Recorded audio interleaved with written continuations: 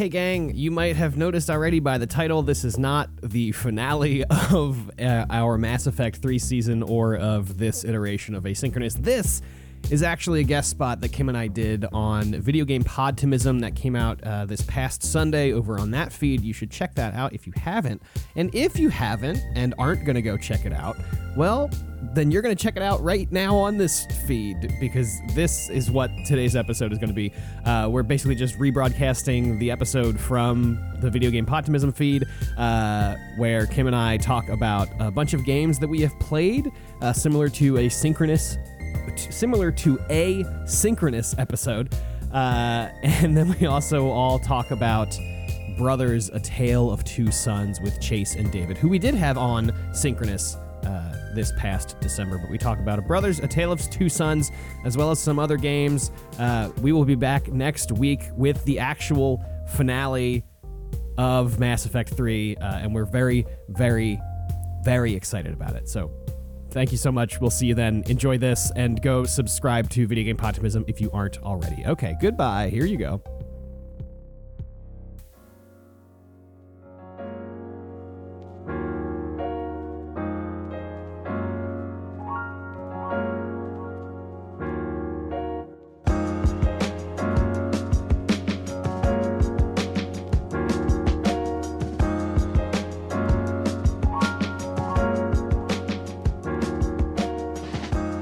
Welcome to Video Game Podtimism. It's the Optimist video game variety show where two best friends and two other best friends talk about the wonderful world of gaming. My name is Chase. My name is David. Okay, hold on. Before we go any further, I need to share my screen. I'm pausing for dramatic effect until the riff starts. Sure. Thank you, Alan Parsons Project. Up first, we have the undisputed champion of crisp cuts and captivating content, the podcast editor extraordinaire, a masterful maestro of mesmerizing modulation, with a mighty microphone in one hand and a magic mouse in the other. This audacious audio artist amplifies your episodes to astronomical levels. Their prowess in punchy pacing, powerful pitch correction, and profound precision cuts is unparalleled. Prepare to be blown away by their brain-boggling balance of breathtaking bass and blissful audio brilliance. It's podcast's own editing royalty, AJ. The crowd goes wild. Hello. That was wild. Hey, I'm happy to be here. Do the other one. Not to be outdone, gamers and herpetological, I think I pronounced that right, enthusiasts, get ready to leap into a world of amphibious wonders. In the left corner, we have the unrivaled ruler of the ribbiting realm, the Froggy Podcast host herself, an amphibian aficionado with a flair for fascinating facts and frolicsome fun, with a mellifluous voice that melts like marshmallows and a magnetic personality that mesmerizes the masses and their effects. From the serene swamps to the rain-drenched rainforests, she navigates the vast pond of froggy folklore, unfolding fabulous fables and feats of our fascinating froggy friends. Still on her bullshit, it's Kim. Hello. That's the best introduction I've ever gotten. Crowd goes wild again. That was unreal. Chase, holy shit. Wow. I'm honored to be here. It just kept going. Yeah. And then I knew, like, before you were even done with AJ's intro, I was like, holy shit, there's going to be a whole other one for me. Yeah. Wow. Unreal. What a treat to be here. Yeah, I was going to say, every other podcast that has guests, take note. Yeah, you really. now have this to live up to. Big shoes to The fill. verbal red carpet has been rolled out for y'all. Yeah. And now, Chase, I feel like if you ever have, in the event you have guests on again, you're really gonna have to. You really have something to live up to. Yeah, wow. I've laid a trap for myself. You sure have. Yeah, you set the bar too high already. Classic mistake. If on the off chance I don't have an extra 30 minutes before the next podcast with guests starts, I may be fucked. Oh my God. Do either of you want to introduce yourself outside of that intro, or just say hello or hi? What could I possibly say that would be better than that? I'm AJ. I mean, I produce podcasts and stuff. Kim and I co-host a podcast and also co-work on another podcast. So yeah, there you go. Longtime friends of the show, I will Yes. say. Yeah. Thanks for having us. I'm so Yeah, of excited. course. Thanks for being here. Thanks for taking some time. Appreciate it. And we're going to talk about the video games. Yeah. All of them at once. Okay, everybody. Pac-Man, Pong, Gauntlet. Let's start at the top. Keep going. There's a couple What more. is the Dewey Decibel first game? What would be the first game ever made? Or not the first game ever made, but the first game in the Dewey Decimal System. I think it's Gex, right? He transcends the Dewey Decimal. He's like, I'm number one. I don't know enough about the Dewey Decimal System to refute that. So the Gexy decimal Sounds right. system. Yes. It's actually the GUI gaming decimal system, and it's based on whichever is in most people's hearts. I'm not really sure. I do not like what you just said. The GUI decimal? You don't I'm like now that? thinking about like GUI gaming decimal system sounds bad. I like it. I'm thinking now what's like the gooeyest game, and I don't like thinking about it. actually. Splatoon? Or is Oh, that that's- the splashiest game? Splooshiest game would be Splatoon. It's pretty gooey. The It's gooey paint is too, pretty right? gooey. Yeah. I wonder what the internet will say when I say GUIest video game and type it into Google. It's got to You be like gotta- Conquer 64, right? That's got that shit level. Well, actually, it's Gooey Louie, the board game that you lets you pull out boogers from a man's head. Oh. That Luigi's Mansion where you play as Gooigi. Gooey. Oh, Yeah. come on, it's right there. There's a whole Yeah. character of Goo. We forgot. How could we? Yeah. Nintendo already did it. Move on. We got another. Yeah. Do another one. All right, move this joke on. This is already done. Nintendo already did it. Well, as guests, I want to offer both of you first rights to talk about the video games you're playing. Ooh. Kim, do you want to go first? Do you want me to go first?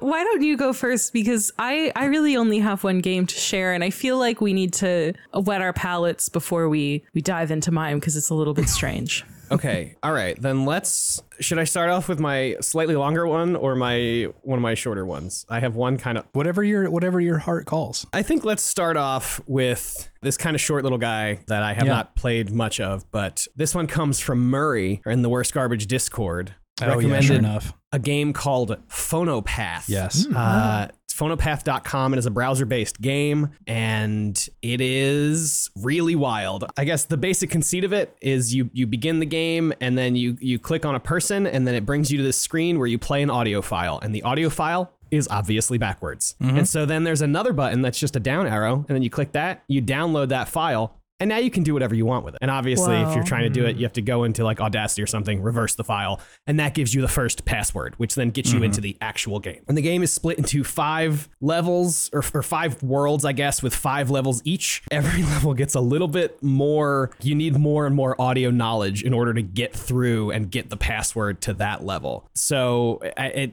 so it's a great time. I would love to be able to recommend this like widely, but like there's certainly, it certainly has a barrier to entry that is like pretty high. After It makes sense the that first, it's you and Murray, who I know who played this game. yeah, Murray, who is a sound designer engineer. I don't actually know your job title. Sorry, Murray, but I know you work on games and you do sound stuff. Yeah, and honestly, this is like I'm not a sound engineer by trade. Like I'm not there's a lot that I do not know about like the physics of sound and like how waves work and polarity and whatever, all this stuff. And so I'm playing the game and doing my best, or at least trying to figure out like, okay, what do I need to know in order to solve this puzzle? And then I'm watching the developer of the game walk through the puzzles and stuff. So like I can get to the point where I'm like, I know what I need to do, or like I have an idea of what I need to do. I don't really know how to do it. And so now let me watch the person who made the game actually do it. And then and it's interesting. It's kind of becoming this like learning tool for me as well. Which is very cool, because like in college I was a media production major, which is separate from the sound engineering major. So I didn't do any of the, like I just said, the physics, the math, the stuff that goes into like actual sound. I just did the like, hey, here's a microphone, here's how to speak into it, and here's how to edit, period. Like that was it. And so this is like a totally different skill set that I'm being introduced to, and it is so cool, and it's an amazing experience. I would say at the very least, I mean, I've already given you the answer to the first one, but I don't think knowing the answer is like that big of a like a spoiler or anything. Yeah, because like just doing it is cool because you have to like download a file and then you have to like open it and do something to that file to then get like the actual answer because there's like a password in there. And so I would recommend at least doing like the first 2 levels because after that there's like just stuff that's like, unless you know how to like open an audio spectrogram and whatnot, but like you're not going to be able to. Yeah, see, it's like, and that's like level 3 is like you have to start doing that. And it's like, okay, well, pretty quickly there's a pretty steep fall off for the skill level of people, but it's just a really great time. It's fun to mess around with audio and I like it. That's phonopath.com. Thank you, Murray. It's very good. I also played a little bit of this and I am not learning as much as it sounds like you are, AJ. Yeah, but it is really neat. It's like almost towards the edge of like an ARG where you have to like in the real world figure something out to get the password in this virtual game. That's why I like it so much. Sure. But it's really cool. Like you, I think that there are a lot of spots where it's like, okay, yes, this is clearly reversed audio. I know what to do with that. But when I'm just like modifying gain levels to see if I can figure out like where is the password in here, then that's more challenging. But it is really cool. And yeah, it's a very good one for like watching like a let's play of somebody who knows their shit really well. And that's the cool thing about the walkthrough from the developer, because he's not only just going through and like playing it, he is like talking you through the process that he went through to like make the puzzle, and then also, you know, actually giving you the knowledge to solve the puzzle and not just like, well, then you do this and then it's done. He's like walking you through step by step. So it is kind of weirdly like taking a course in like how to solve audio puzzles 101. It's interesting. It's a great time. Highly recommend. Hell yeah. Yeah. Thank you, Murray. Awesome. Wow. I also have just very quickly a game called You Want Those Games in quotes. Oh my God. So here you go. Now let's see you clear them. And this is a game also shared from the Discord. I don't remember who shared it. I'm so sorry. But it's basically, are we all on TikTok? Or I don't know, David, are you on TikTok at all? For the most part. Sure. Okay. So I'm like, aware. I'm sure we've all gotten ads of like, there's like the adventurer guy standing behind like a series of pull pins that you have to pull out. And then, or the like lady who like is on high heels and you have to collect more high heels in order to be taller, and then you can walk over obstacles that'll make you shorter, whatever. Those kind of games that ads that show up on TikTok or YouTube Shorts or Instagram Reels, whatever, that are not real, like they are not what the game actually is. Somebody went together and made a collection of those actual games that you can really play, and it's just a silly little time. There's just like they just use like stick men as the animations, and it's so goofy, and it is just it's a fun time to just like pop in, do a couple of levels, and then pop out. Do wish it was on mobile, I think, is the only thing. It's only on Steam right now. I do wish this was a mobile thing, and honestly, maybe it will be soon. I don't know, but it feels built for that, obviously, because the games that they're emulating are like meant to be played on your phone, quote unquote. But it's a good time, and like it could have just stood on its own as being like a bit game, and that would have been enough for it to just be like a silly little bit. Honestly, like once you get like past the like, you know, we're introducing mechanics, whatever, and then there's like, you get to like level like 10, 11, 12. The puzzles actually do, or for the pin pull one at least, they actually do begin to like kind of make you think of like, ooh, what order should I be pulling these pins in actually? And then like, how are these things interacting with each other? So it's not just like, oh, isn't this a silly bit? It's a silly bit at first, but then it actually becomes like a pretty decently put together like little puzzle game. So that's you want those games, right? So here you go. Now let's see you clear them. Also, great title. That's a great name. Yeah, I am definitely going to check that out. It's also on Switch. It is on Switch. What? Oh, whoa. Ooh. Okay. So is this like a Game & Watch where it's like an anthology, or is it more like a WarioWare? Is it kind of somewhere in there? It is. I would say it's closer to a Game & Watch, I think, than like a WarioWare, because you are like picking levels and stuff, and like there is a timer where you'll get stars, but it's like you know, you can take as long as you want to solve a thing, but you are like choosing what levels you're doing and what games you're playing. Gotcha. Cool. Yeah, and there are 2 spots on the main menu that I have not unlocked yet. which is interesting. It gives you a menu, and the only thing you can collect is mini games, or the only thing you can click is mini games. And then there's, I think, a gallery, and then another thing that I don't remember what it is. But then there's 2 more spots that I can't click. I'm unsure what they will be, unless there's like a story mode or like an online like battle mode or something. Like, truly, I have no idea what those 2 spots could be. Gotta go rank. Yeah, exactly. That's what I'm like. Are we trying to see who can get the most stars on like level 20 pull the pin game? Like, what is happening? Did any of you play Frog Fractions way back when? No, but I Shockingly. know the lore. That's an amazing answer to that. There is I don't know lore. frog fractions, but I know the lore behind it. I've read the tomes. Exactly. Classics.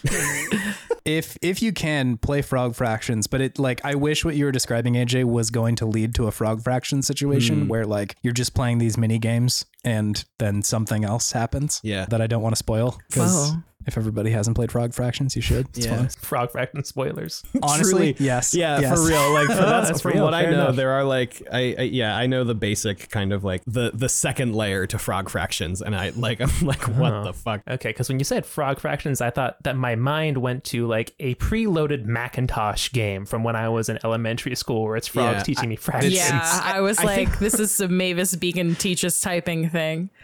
That is what it is until it's not. Gotcha. Yeah. Gotcha. Until it breaks the fourth wall. Yeah. Interesting. You should play Frog Fractions. I'm interested. This is a very mysterious way of telling me about this game, and I'm I know. intrigued. I feel like David and I need to play Frog Fractions, Frog and Fractions. then we'll come back on the show and talk. Changed my life. Yeah. If you play to Frog Fractions to completion, it will just put your thoughts from the future into the podcast right here, which is crazy. Ooh. It It's a actually fourth is an dimensional ARG. game. Yeah, it breaks the 4th dimension. Not just the fourth wall, fourth dimension now. Here we go. Anyway, that does sound fun, AJ. I will probably also play this. Yeah, I would recommend it. It's fun. Let's see. The bigger thing that I have to talk about that is a video game, because I do have one thing that's not a video game today, is this game that came out last year called Jack Move, which Yes. Chase, I know you played a good amount of. Did you wind up finishing it? I am inches from finishing this game. I'm so close, but I haven't yet now. It's fun. It's basically Chase had this really great, well thought out thread on Blue Sky. Shout out to, never mind, fuck that. I was gonna shout out Jack, but I don't want to do that. Had this He's really doing great fine. thread on Blue Sky that is gonna like be way more thoughtful than anything I have to say today, because I neglected to even look up who made this game. It was made by the developer called So Romantic. So Romantic. There you go. And I know it's on Switch and Steam. I'm not sure if it's on anything else, but I played it on Steam. I recently got a really long HDMI cable for another thing, which I can now connect my computer to the TV that's in this room, because this is also our guest room. So I played it on the TV, and it was a great time. But basically, Jack Move is pretty much a kind of straight up and down like RPG game. You are a person with moves, and then you can get basically like Paper Mario badges to make different moves, and you are fighting against bad guys. It's the soundtrack is really good, and it's taking place. Sorry, I'm all over the place right now. And it takes place in this, like, I guess it's post-apocalypse. There's this event that happens in 1997 called The Dark, where there is a solar storm that takes out all electromagnetic waves, or it takes out all electromagnetic waves, and so people can no longer communicate. They're, all the power's out, everything happens, et cetera, et cetera. But we are in this cyberpunk future because the corporations were able to recover faster than the governments were, and they began imposing their will, and then there was this big war, and now it is 2110 or something. So it's been a hot minute, but that is like the world that we're living in. Is ruled by corporations. The one that you're mainly fighting against is called Monolink, I think. I don't think I wrote it down anywhere. Yeah, you play as a girl named Noah, who is basically kind of a mercenary for hire. In some ways, you just kind of go, you start off at this job where you're just like going to hack a thing, and then when you hack the thing, you get money, and that's like that is what your job is. You have a friend named Ryder, who is the canonical man in chair, who is just like back at the base doing all the like, oh, you gotta get out of here, I called you a drone to get, the first mission ends with you, or the intro ends with you jumping off the top of a building and him being like, do you trust me? And then you're holding on to a drone that he hacked, and then that drone brings you home. It's fun. I already said this, but the music is so good, and it's almost too good to the point of where like you hear some of these songs so many times, you're like, man, I wish I would stop hearing the beginning of this really good song, and I wish it was kind of a like Sable situation where it was kind of just like ambient in the background, like less in your face, because that I think is my one hang up with this game, is that the random encounter rate is the base random encounter rate. It lets you change it, which is great, but the base random encounter rate is too high. You can't go more than like 10 or 15 seconds on a screen without running into another battle. And the battles happen, you get through a battle fast enough, but at a certain point you just wind up doing the same like 2 button presses in order to get through the battle, and then you run for another 10 seconds and then you're in another battle. And it's like, oh my gosh. But the music is good. You can change the encounter rate. I never change the encounter rate because when they introduce that feature, they're like, if you turn it down though, you might not be balanced for, you might not be strong enough for like the next area. And so I was always too afraid to turn it down because I was like, well, I don't want to be under leveled, because some of these enemies are really hard. Tough. Yeah. There are some enemies you'll run into that will just like basically 2-hit you if you're not paying attention. I would say even as far as that goes as like kind of an annoyance, it's relatively minor because the combat or the elements of the combat are simple enough that you don't have to use too much brain power to get through it. But there are these things called jack moves that you can do, which are basically limit breaks. For those Final Fantasy heads out there, you get hit enough, you deal enough hits out, and this meter builds up to then let you do your jack move, which is a very powerful move that'll like do 1,500 or 3,000 damage or what. It does a lot of damage. But when you use a jack move, the effectiveness of it is affected by kind of like a really micro rhythm game. It'll give you like 3 button presses in like a pretty quick rhythm, and then you do those button presses and you either get, I don't know, okay, good, or perfect.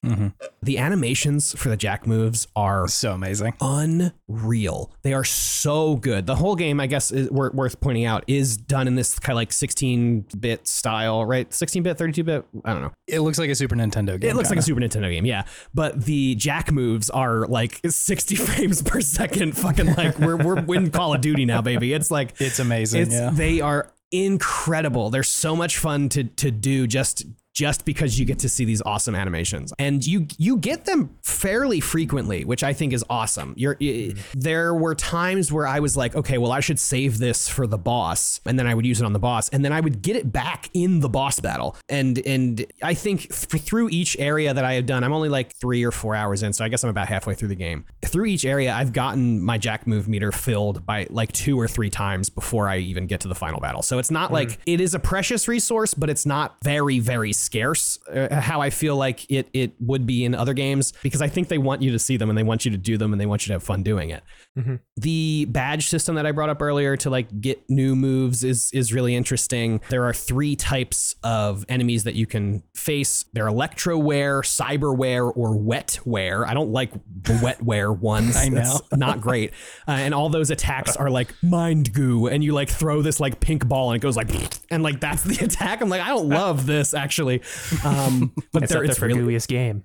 Yeah, it's up there for gooeyest game. True. It's effective against it's effective against cyberware enemies, which is great. But anyway, so you can get various hardware you can get various software that will let you execute special moves. That is another thing about this game, is the vocabulary is immense and immediate. It throws words at you that are like, yeah, so you get software so that you can get new executables, which will be better, and then if you run out of data, then you can use a patch to get a data packet to put your data back up, because it costs data to use executables, but you got to make sure you have enough RAM to load your executables up, and all of that is real information that I just said. None of that was made up, but it throws all that at you so soon into the game, like before you finish the first level, the first like tutorial level. It is just pelting you with information and vocabulary words. And it was really hard to get through. And I'm a person that loves to learn rules. The beginning of Citizen Sleeper, where it just throws like a whole Word document at you, I was fully in because it described it in ways of like, it's like you're rolling dice instead of like just using the vocabulary of the game immediately. I think there could be kind of a level of abstraction from the actual terms the game uses to like, okay, here is your data. Data is what you use in order to use special moves. Special moves are called executables. And then it's, go from there. But instead it takes out the like, this is a special move word and just like data lets you use executables. And I'm like, I don't know what an executable is, but okay. But anyway, you play it for, enough. You get it. Speaking of executables, you can use some executables outside of battle, which is great. You can heal yourself outside of battle, which rules. Oh, one final little pain point is when you die, you have to spend 25% of all your experience. You level up your character, but you also level up your moves individually. And every time you die, you lose 25% of your experience, which I just don't like it penalizing you for playing the game. It's not a great vibe, but you do get XP pretty quick. And so it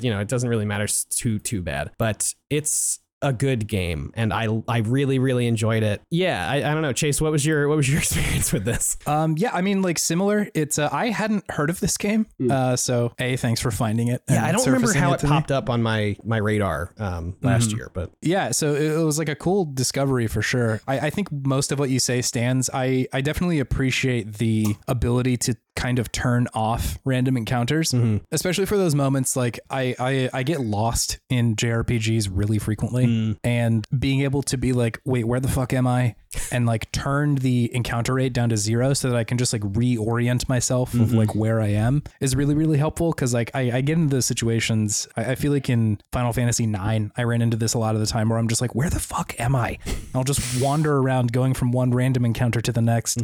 I'll put my Switch to sleep for the night after I play. I come back the next day and I'm like, I have no memory of where I'm supposed to be right now. Right. And so it's good to just be able to like focus and like get where I need to go. The music is amazing. The like theme song for the main antagonist Crawl is amazing. Oh yeah. It like almost sounds like a trap backbeat for like a Denzel Curry song or something like that. Wow, like it's really amazing. That's a very specific thing to say.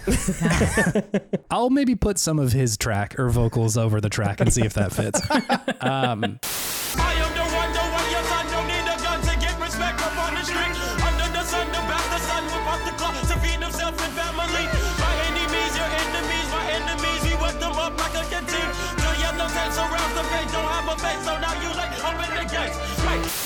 But yeah, it's really, really good. I think that the vision of the future is cool because it is very cyberpunky, but it feels like it is viewed through the lens of like a 90s movie or something. Yes. Where it has that kind of used future look, but through the lens of like New York City in the 90s. I think I said that in the Blue Sky thread of like, it kind of feels like if the Teenage Mutant Ninja Turtles live action movie was a cyberpunk film instead. Yeah. Whoa.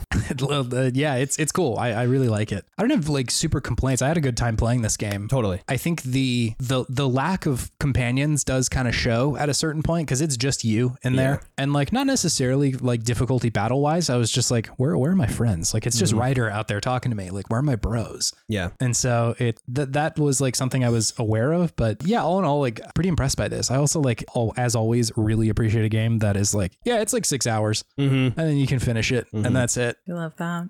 Yeah, I don't need this to go for 40 if it doesn't need to go for 40. Yeah, I think that was part of the reason I didn't pick it up last year, because I just assumed it was like at least 20 hours because I saw it was an RPG. And I'm like, well, yeah, I'm not going to have time for that this year, but it was on sale and it was only 6 hours. So I'm like, okay, great. Yeah. It's cool. I think what the game is like saying is neat. I wouldn't call it particularly complicated, but there is cool stuff happening with like Noah and her dad and sort of like the effects that loss has on the people in the game. Yes. Yeah. It's not like dramatic as far as like, wow, this is like transcendental stuff going on here, but I think it's like well done. And like I said, it doesn't overstay its welcome as far as what it's saying. So I feel like it kind of gets in, says this thing and then gets out, which I feel like with JRPGs of old, like you did kind of have to read into what they were saying a little bit more. And it wasn't always something. Like they didn't always have something to say. Right. And, it took something like, Final Fantasy 6 or 4 or something like that for somebody to be like, okay, now we're actually trying to do something here with the story. But that's not always the case. Like sometimes it's just a romp, and that's okay too. But I do appreciate it that there is a little bit to dig into, which is neat. Yeah. And I also like how it kind of curbs. It wants you to know exactly what it's talking about. And as soon as there's one point in the game where like an idea, a pretty philosophical, metaphysical idea is kind of introduced, and Noah, the main character, like brings up, hey, what do you think about this metaphysical idea? And the character she's talking to is like, I'm not trying to have that discussion right now, and just shuts it down and is like, okay, that's not what the game is about. Let's move on. Yeah. Which is very funny. But it's good. I do love the like soft cyberpunk vibe, because it's like, I think it really quickly, I mean, especially with an event called The Dark, I think it's really easy to get like super edgy and cynical about like living in this world or whatever. But Noah seems pretty unaffected by it, like by the way that she's acting. And like speaking and whatnot. It's just kind of like, this is the world it's in. It stinks, but like, also I'm here and I've got friends. So I feel like cyberpunk media does kind of soak in that tone a lot of the time. Like a lot of cyberpunk media is like, shit's fucked and there's nothing we can do about it. And like, I understand the temptation, because that is a real valid feeling living in capitalism in general. But I do appreciate when like post-apocalypse and cyberpunk and any real story where there is like an oppressive state in some way or another, whether that's the environment or the companies. Like I do appreciate when there is a sense of optimism that the characters are able to carry. Mm-hmm. It feels like kind of radical in certain ways of like, yes, things are fucked, and also like friends are still the most important thing, right? Anything like that. Yeah. I think you see that in this, and like, Breath of the Wild and Tears of the Kingdom does that too, where these are pretty terrible situations, but look at this weird little guy who wants to sell you this thing. And yeah, he's okay. Like that's You're talking about he is okay. Beetle's in there. Yeah. Yeah. So that's Jack Move. Yeah. I have a confession about this game, which is that you guys have been talking about it in like a group chat for a couple of weeks now, and I just assumed that the protagonist was named Jack Move. First name Jack, last name Move. But egg on my face, I guess. Yeah. I still think that would be a pretty cool name. That's though. a great protagonist name, honestly. It's pretty sick. My name's Jack and I like to move. I'm ready. Yeah. That's a different cyberpunk future game. That's the rhythm version. There you go. Shit. Yeah. Ooh, it's like in an arcade in Cyberpunk 2077. Jack Move. That actually. Johnny Silverhand has all the high scores. Right. Oh my God. If I have to hang out with Johnny while I'm playing an arcade game, I'm leaving the arcade, dude. I can't handle it. And then the final thing that I have today. Yeah. It really came stacked with games because I was so excited to talk about a different game than Mass Effect 3. Wow. I love talking about Mass Effect 3. I'm going to try not to be offended at that one. Okay, I love talking about Mass Effect 3 with you, Kim. This is a real game. Pen and paper RPG, solo, single player, like map filling out adventure game called Miru, and it's a little 30-page booklet. In the beginning of there's a little introduction page with kind of like where you are and kind of sets the stage for the world and what happens and what your motivation is. That ends with your brother passes away due to a freak robot accident, because this also lost too many brothers to robot accidents. This also takes place in a post-apocalypse future. You wake up the next morning just before dawn with your body on autopilot. You watch yourself get out of bed, grab your bag, and pack it with a few essentials. You trek across town, past the spot where he died, and keep walking toward the woods. You pause just before you cross the tree line and take one last look at the village. You turn around and march forward to do what no one else will. The time of gods is over, and you are going to end it. And then there's it's hardcore. Yeah, and then I'm gonna just shoot a message here in. Oh God, how do you use Zoom? Oh, I hope you're showing us your map. No, it's not my map. My map is pretty underwhelming right now. I've only got like 4 locations on it, but there it is. Oh wow, okay. Yeah, but anyway, I just sent a picture in the Zoom chat of just good. a full. in the Zoom chat. It's a full splash page.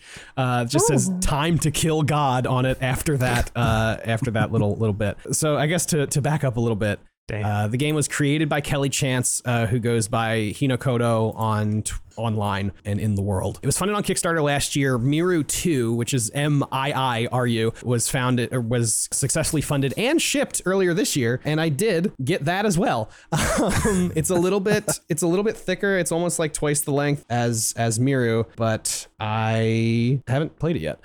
So I don't know what that one's about. But the future it sets up is kind of this like Horizon, Zero Dawn Forbidden West-esque post-apocalypse where there was a time of robots that is long gone, and you are living in the aftermath of that. The robots are still around, but they are basically just like, they emerge from the woods, do things like kill your brother, and then go back into the woods. working under directives that are like, decades, if not centuries outdated now, because these places don't exist anymore. But there is still, I guess, this like main AI or whatever that is like driving or powering these robots that is quote unquote God that we are going to kill. Horizon Zero Dawn who, dude? Yeah, it really captures the vibe of Horizon in like kind of a totally different way, which I really love because I really loved Horizon. And so I only played for like an hour or hour and a half before we started recording today, and that was enough time for me to read through the like 6-7 pages of rules and then get through 4 days of map drawing, and it's great. There is a printable hex grid that you can print. And then use that as your thing, but you can also just kind of make your own map if you would like, all that kind of stuff. But it basically functions using D20s to track your health and your energy. At the end of every day, you need to eat and sleep. If you don't, you lose health and energy the next day, and that is tracked by a D20. And then I really just wanted to. This is a stack of D6s in a like leather bound thing. Amazing. I don't remember where I got this. I think it came with some like Kohl's. That's like professional gamers. Yeah, well, I opened it up today to like do this, and it like flopped open, and they're like stuck in there just by like tension, and I'm like, oh my god, this is like a real gamer's D6 stack. Yeah. So then you roll a D6 to decide what terrain you're going to, because you are drawing the map as you go. You can either do forest, mountain, grassland, desert, swamp, or if you roll a 1, you get a minor injury, lose 2 health, and don't move on. That's the end of the day. Wherever you land, you then roll 2 D6s, which determines whether you run into an encounter, whether you run into some ruins, or whether something special happens, or if the area is impassable. If the area is impassable, then you can't move on. You have to go back to the hex that you started that day on and then go a different direction. On certain days throughout the calendar, it's a 60-day calendar, and on certain days they are highlighted. There are God events that will happen. And so no matter where you are on the map, your next hex will be, this one has to be a forest, and you're going to run to this thing and then flip to this page and read what happens. And so there are like 4 or 5 of those. I just ran into the first one today, which happens on day 3. And it basically just like introduces the God kind of as a more concrete concept, and also gives you some basic equipment in case you haven't run into a place where you've been able to pick up equipment yet. And so now I would say I'm probably like actually in the game, because the next event isn't until day 15. So I would say the first 3 days are probably like tutorial days, and then you move on. It's great. I'm having so much fun, and not just because the first event I arrived at maxed out my my health and energy. You start at 10, and then when you sleep and you eat, you gain like 2 or 3 of health and energy every day, tracked on the D20s that you have. But immediately the event I found was like, all right, put your health and energy to 20. Like, okay. Cool. So I haven't really been super spooked by the like, I have to maintain my health and stuff, but it's still fun as kind of a narrative storytelling device, because the game also recommends that you keep a journal of the days that you're going through. And so that's also been a really fun kind of little writing exercise. I have a little thread in my personal Discord that I've been writing days on, and it's really fun. It's really fun to kind of inhabit that space and like write a journal as if, because you'll read each ruin or encounter is like half a column, 20 lines of like smallish text, and it gives you kind of a basic idea of the things that have happened. But it's fun to use that as kind of a bouncing off point for like, here's what happened today. I ran into some goats and I couldn't climb the sheer cliff, and so instead I went foraging and I found some fruit. But then write about however much you want. It's really fun. I'm really early on, and so like obviously I think you can die, and like when you run out of health or energy, you're done. run that's the end of a run, you're dead. Or you can make it to the end and I assume kill God. I don't know. But it's great, and it's also been a fun little way for me to doodle again, because I haven't been in a situation where I can doodle in a really long time, because I need both my hands on mouses while I'm working and I'm listening to other stuff, and so I'm not like ever passively doing anything for work, and so that's just, it's been a really fun thing to do that. And just generally single player RPGs have been something that I've been trying to get into, but it feels weird to sit down and like play a single player RPG instead of like playing a Tears of the Kingdom or a video game or something. But that's a personal blockage that I'm trying to get past. So I figured, why not do it when I have a reason to talk about it? And so then that's why I played it today. Amazing. Glad to be your excuse. Thank you. I appreciate it. But yeah, that's Miru. It's great. I think the second edition and Miru 2 are both available on itch, so you can get the PDFs of those and play them like that if you want. But it's a great time. I'm having so much fun with it. Cool as hell. Nice. I didn't even know that genre existed. That sounds really fun. Yeah, it sounds awesome. I stumbled across, I'm a big Kickstarter head. I love Kickstarter. And they do this thing every March or April called Zine Quest, where they will really promote people making like RPG zines. And not a lot of the time, but like Miru 2 was on there, and I was like, oh, this is interesting. So I found Miru 1, and they were selling like faulty copies. I guess this one has like a little bit of yellow kind of like misprint stuff. So it was like $4 to get the game. I was like, yeah, sure, why not? Perfect. Yeah. If I don't like it, then it's $4. It's fine. But yeah, it's a whole genre that I am now really, really invested in and want to get more into, because it's much easier to organize time with myself than it is to organize time with like 3 or 4 friends. And I get to actually like use pen and paper, which is not a thing that I get to do very often, even when I am role playing with my friends. So it's a great time. It sounds like a very cool way to generate ideas for other shit too. Like the journaling thing seems like a very cool idea of like, oh, that's a fun situation that I'd love to reuse or something like that. Yeah, totally. I've already had the thought of like, this would be a fun kind of like weird podcast. Like a narrative style kind of like audio journal situation. But I have these like I think it's like the story engine cards or something like that, where like have these, it's like a set of cards and they all have like stuff printed on them, and it's like a person, a place, a motive, something that's like contradictory in a situation.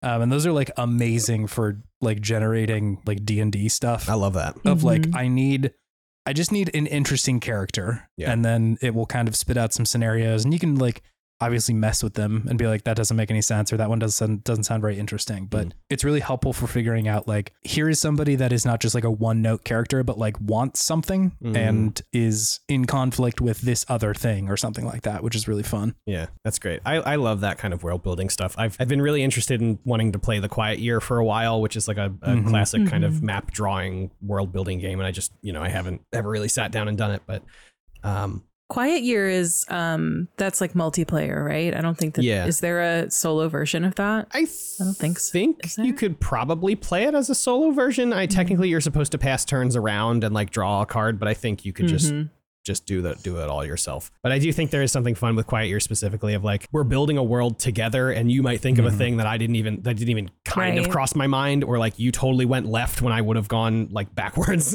And so I think there's a really fun element of unknowability between the other people playing Quiet Year with you. Also quick, sorry, and then I'll be done. I just want to shout out this solo game called Artifact, wherein you play as a mystical object. So a sword, a shield, a book, a staff, a ring, whatever. You play through the life cycle of this object. And there are like, it gives you like, and then, you're with a keeper, and this keeper does a thing. And then that keeper dies, and you're left alone for, a month, a year, a century, a millennia, so whatever. And then there's music that accompanies it. So it's like 2 minutes of music that you're just supposed to listen to and not do anything else. And then it's like, and then you're found again. Who finds you? What is it? It's crazy. Anyway, that's another one I haven't actually played. I played a bit of it with a friend, but it's actually supposed to be a solo experience that you do basically in the dark.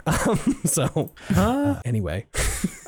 If I may, please recommend another solo TTRPG because, funny enough, I had been thinking about bringing this to the show, and then I was like, I don't know, it's been a few weeks since I played it, so I like kind of was like, oh, maybe I won't bring it up. But since you brought up yours, AJ, I'm gonna do it. Yeah, please. It's called Anamnesis, and the premise of this is just like pure journaling. The premise is that you wake up with amnesia, don't know where you are, who you are, whatever, and the mechanics are you draw tarot cards to determine kind of like, okay, what's like the general theme of this story, and then you're sort of pulling the minor arcana, which are like, the cups, the swords, the rest of those, to determine kind of prompts that take you through a story of piecing your memories back together. And it is so cool. It took me like an hour, maybe hour and a half to play through it. And it was a lot of fun. So like the way, just as an example of sort of like how it works, the first thing that you do is pull a major arcana. And so it'll like give you your first question that you kind of have to answer. That card, that first like major arcana card that you draw, is fully up to like your interpretation of like how you want that to inform the story, and then you go through the prompt. So mine was judgment, and the first prompt that I got was like, you wake up somewhere unfamiliar, where are you? And so I interpreted that as, okay, how about this character wakes up like in front of a gallows in the middle of the night, like doesn't know how they got there, but cool. Like they're like, was I like supposed to be executed, and didn't, like, why am I here? And it leads you through this story, and the way that it sort of congeals and like inspires you to be creative is just super, super impressive. It's the first time I've ever played a solo TTRPG, and it immediately got me hooked. So highly recommend it. Anamnesis by Samantha Lee. Super fun. I think you can download it for like $8 if I'm seeing the correct one. Yeah, it's nice. I think if I recall correctly, the reason I picked it might have been in one of the Humble bundles. I don't quote me on that. There might have been some other reason that I chose it, and then went and looked. There are actually a bunch of like solo RPGs in Humble bundles, so like look at your bundles and see what's in there, because there's stuff. There is stuff. But yeah, I think that might have been why I went with this one first, and it was really great. It looks like it was also used in an episode of Friends at the Table, so that may also be where some people know about it. Yeah, I saw that. I'm not familiar with it, but shout out to Scout. I did see that. He's definitely listened to that episode. Oh, big Friends at the Table head. But yeah, it is a really cool way to just like, if you're looking to, I don't know, exercise your creative writing muscles, it is a really fun way to do that. And at some point I sort of was like, I kind of like diverged from the prompts a little bit, because it was just like taking me into a story that like I was interested in. Yeah. So I think at the end it's like you draw another major arcana card, and I was like, I am just going to like decide what major arcana card I want to to use for this one. Yeah, it's really fun. Strong recommend. Yeah, that's cool. So I will be downloading this. Yeah.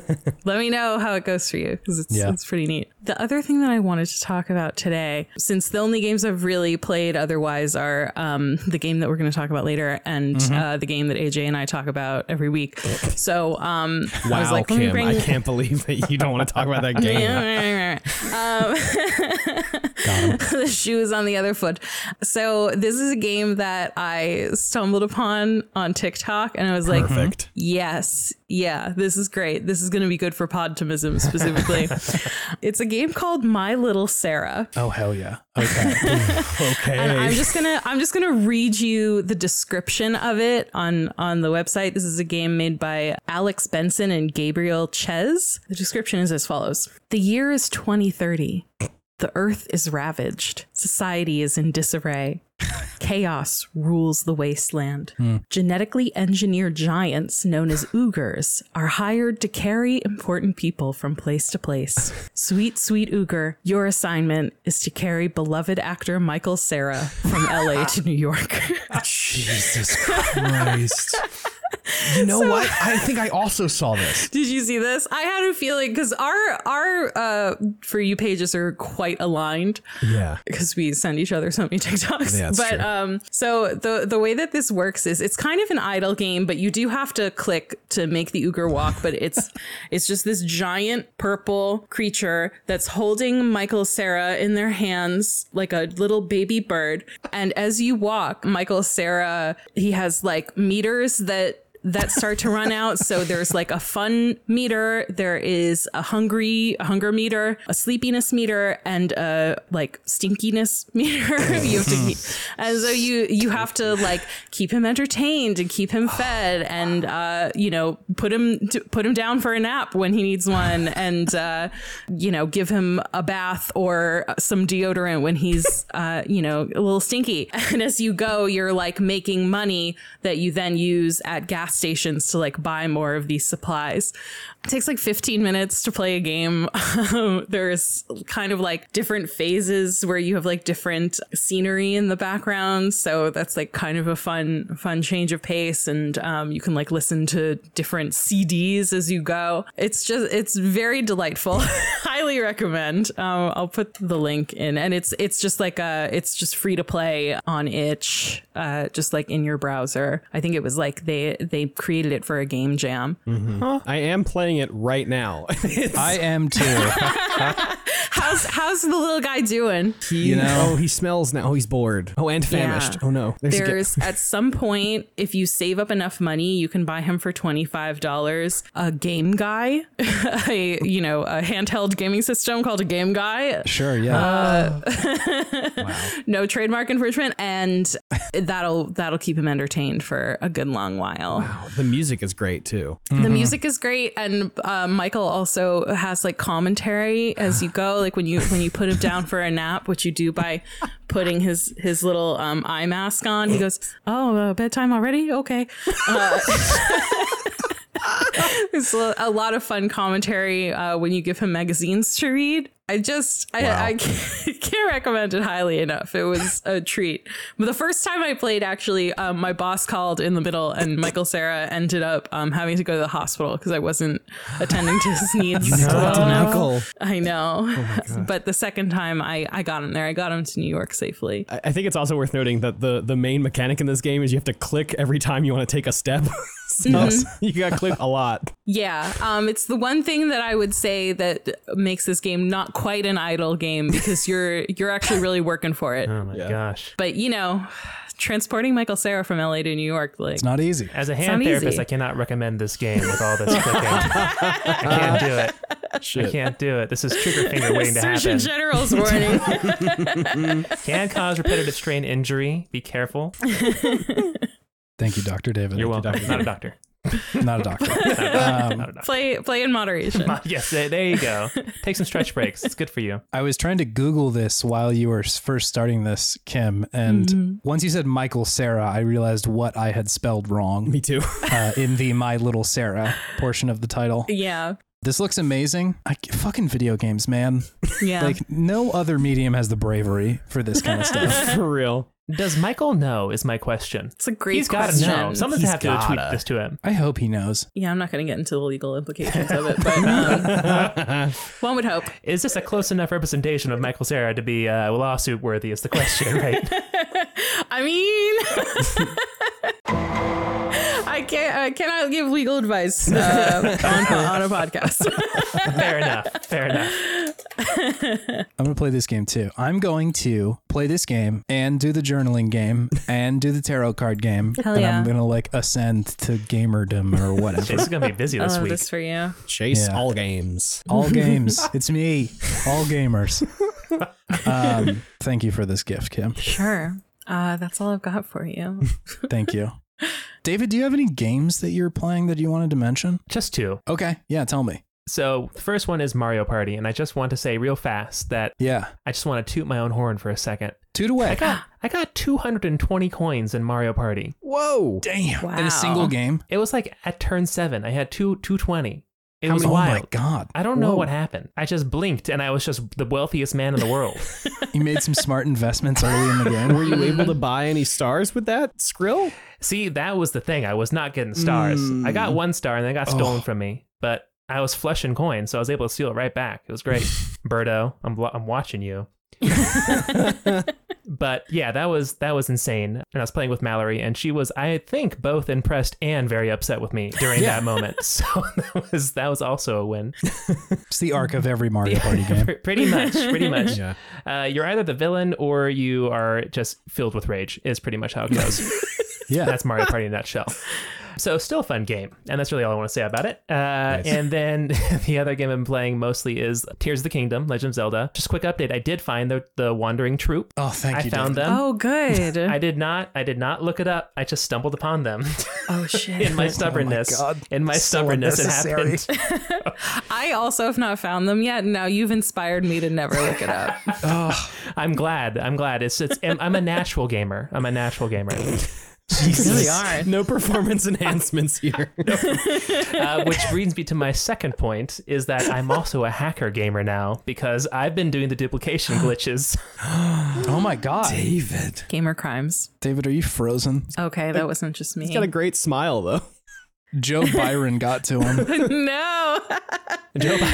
Papa Nintendo said that I heard that I said duplication glitch, and they just hacked my system immediately. Shut you down. They shut We me got down. him, boys. Cut his internet. Shigeru Miyamoto is rappelling from my ceiling right now with an M16 ready for me. He does not fuck around. And he does not fuck around. I didn't know that the duplication glitch was still in the game. I thought they patched that out. They keep coming up with new ones. Oh, hell yeah. So I got the upgrades for my armor, right? And then I realized I don't want to have to go and farm things for ages to be able to upgrade this. I have 1 Hinox gut. Why not make it 10? Mm-hmm. And then there's one that still works in the patch where it's like if you are holding an item and then you jump or walk off a small ledge and then go into the item menu again and then press throw and drop at the same time, it both throws and drops the item. Except the one caveat being you can't have like more than 21 at a given time because otherwise you can only have 21 of a single item on the screen at once. Apparently, it's how it works. Oh my God. So after I said I'm a natural gamer, I defied myself in true me fashion. But it's still a great game. I'm having a lot of fun with it. The glitch, I think, just kind of saves me from having to farm things, at least in this instance, because at this point, I just kind of want to see what the game is offering me and not have to go through the tediousness that I find in a lot of other open world games of just having to farm stuff, which is not necessarily why I'm here for this game personally. But you know, and in my quest to find all these fairy fountains, I've just been sidetracked by so many side quests. So Ganondorf is still waiting for me. He's very confused as to I did not keep my appointed time with him. So hopefully he will understand that I've been busy catching horses and just kind of exploring the Gerudo Desert for no reason on a sand seal, because why not? It's great. Yeah. Making him wait is kind of a power play. It is. Yeah. Yeah, he can wait for me. It's fine.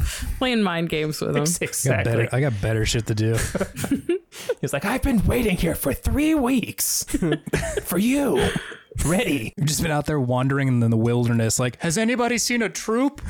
Has anybody seen a troop? Surrounded by 21 diamonds are just flooding out of your body. Just slowly falling off a small ledge and then just flipping out a diamond, essentially. Yeah. So the game is great. Is really what it comes down to. Still having such a blast. I am overwhelmed by how much there is in this game, because I feel like I've been playing this for a solid month and a half now, and there is still so much I have not done. I still don't have all of the depths found. I have gone to maybe just a handful of the Sky Islands, the ones that are just close, and I just don't even know how to get to some of the really high ones up there. I'm like, how do I do this? Probably more glitching. I don't know, but we'll see. But it's a great game. Yeah, that's all I got to say about that. Amazing. It's still good. Still good. Believe it or not. Still good. This is the first Tears of the Kingdom segment on Video Game Podtimism, and maybe any video game podcast I've been listening to over the last month that I have listened to. Oh God. Have you just been skipping them? I've just been skipping them because I just don't trust people. to like say things that they don't think are spoilers. Because I'm also a pretty spoiler like agnostic person. I don't really care about spoilers at all. But like it's fun to not be spoiled, you know. So I've just been skipping so many conversations over the last month. But this one was a joy to listen to. Yes, you were probably like on the seat of your chair I was the whole ready time. to just like rip my headphones like no. So you've had like 10 cumulative minutes of video game podcast over the course of the last like month. There was a week there to where it was pretty sparse. Yeah. Oh, we got to the point where Ganondorf turns you into a duck, right? Fuck. Yeah, of course. When it turns into Untitled Goose Game for a second. Yeah. That's the Just real honk. frog fractions. the real Frog Fractions was in front of us the whole time. Thank you, David. You're welcome. I don't want to start talking about video games, or at least the ones that I've been playing, just because I've really only been playing BioShock 2, which is like a whole thing unto itself. And I just like, I can't right now. I'm going to have to wait until next week. Yeah. That's going to be a long pod next week, huh? I know. See, here's the problem is that one will probably be kind of a lengthy podcast. I am intimidated by the BioShock Infinite episode that we inevitably do, because like there is so much fucking discourse about that video game. Yeah. I mean, it's the BioShock Infinite podcast that you're going to do, Chase. Yes. David will be present. I'm got an audience of one. I'm just sitting there. Yeah, make a double for that episode so you can really hang. I'll just be yelling obscenities from the crowd. It's going to be good. Hey, yo, fuck Ken Levine. Both sides is in my ass. We'll get there. It's a lot. And then Pikmin 2, but we'll get there as well. It's a very good game. I'm not going to say more, but like, damn, good ass Pikmin. I think they cracked it finally. 10 years ago, they cracked it. It's a good Pikmin game, dude. I believe it. I guess I'll do Podtimistic thing first. Yeah. Okay. This week, specifically, it is the past writing of Austin Walker. I have been reading an exceptional amount about this fucking video game, BioShock Infinite, because BioShock 2, totally fine. I can digest it. I feel like I've got enough context, and like I read what other people wrote about it just to kind of like get myself ready. But like, it's more straightforward. I feel like there is not as much shit going on there that I'm really like, God, there seems like there's a lot of nuance here, and I don't know if I, one person, have enough context on it. However, Austin Walker was kind of like just getting his foothold in games writing at the time. And he sure did write a lot about BioShock Infinite. And it is good and in not opposition, but there's a lot of stuff that wasn't being said in the industry as a whole at the time that he was like, here you go. Here's a lot better of commentary about this game. So yeah, it's good. I've been thankful for that. I've watched a lot of people's reviews, but like his stuff specifically is like, that is specific and understandable and very good in a way that like I probably couldn't have done this on my own. So shouts out, Austin. Shouts out. Thank you, Austin, for all that you do. It's true. Does anybody else have any Podtimistic stuff fueling them this week? Yeah. AJ. I flip-flopped back and forth between whether I wanted to do something that was like hashtag deep or whether I just wanted to say the one that I did wind up deciding to do. Which Amazing. is, I love, or my Podtimistic thing of the week is made up superlatives for things. I guess that's the word. Like instead of cool in Jack Move, they go plugin. Oh, wow. And that game is rife with that kind of stuff, and it is just a joy every single time. I love when in lieu of curses somebody says like that's a data dump or something, you know, just like it just words that do mean things, but like we're just replacing expletives or affirmatives with them. I just love, huge fan. And Jack Move has that in spades. In Frack, yeah, Battlestar. I'm with you. Amazing. Thank you, AJ. yeah, plugin. Again. That was a plug-in Podtimistic thing. Thank you. God, it's so bad. Yeah, it's not great. With Henshin a Go-Go, would that count? Maybe, because like, yeah, you are saying it in a way that's like, fuck yeah. But it doesn't mean It anything. means nothing. Thank you, beautiful Joe. Beautiful Joe. My Podtimistic thing for the week is a good, reliable friend. Oh my God. Yeah. Like in real life or video games? Both. Okay. Both. But I'm thinking about specifically in Tears of the Kingdom, Penn, the writer for the Lucky Gazette, who's a Rito. What a guy. What a guy. You just follow you just follow him around to all the stables. He's always there, just hanging out, being cool, being nice, just on the hunt for a scoop. Always includes you in everything he's doing. He's not trying to like out scoop you or anything. He's like, "Hey, we're in this together. Let's get the info so that the people know." He's about the people. Penn. And I just like him, and I love that he says "soar long" when he leaves. That's one of my favorite things about him. Each time, good. Soar long. I love a good pun in a game as well. Shout out to local journalism. Shout out. The power of journalism. Democracy dies in the darkness, guys. This one's for you. Press start. My Podtimistic thing is, sorry for it, ludonarrative consistency. Let's go. The game that we are about to talk about has a lot of that. Yes. Even the parts of the mechanics that I found frustrating, I was able to at least come up with an explanation for like why that serves the narrative. And we can talk about that more when we get there. But I think that shit is really cool, and it's something that it feels like only video games can accomplish. It's good shit. It's also the only it's something that video games can fuck up really badly too. It's great when they do it right. Yeah.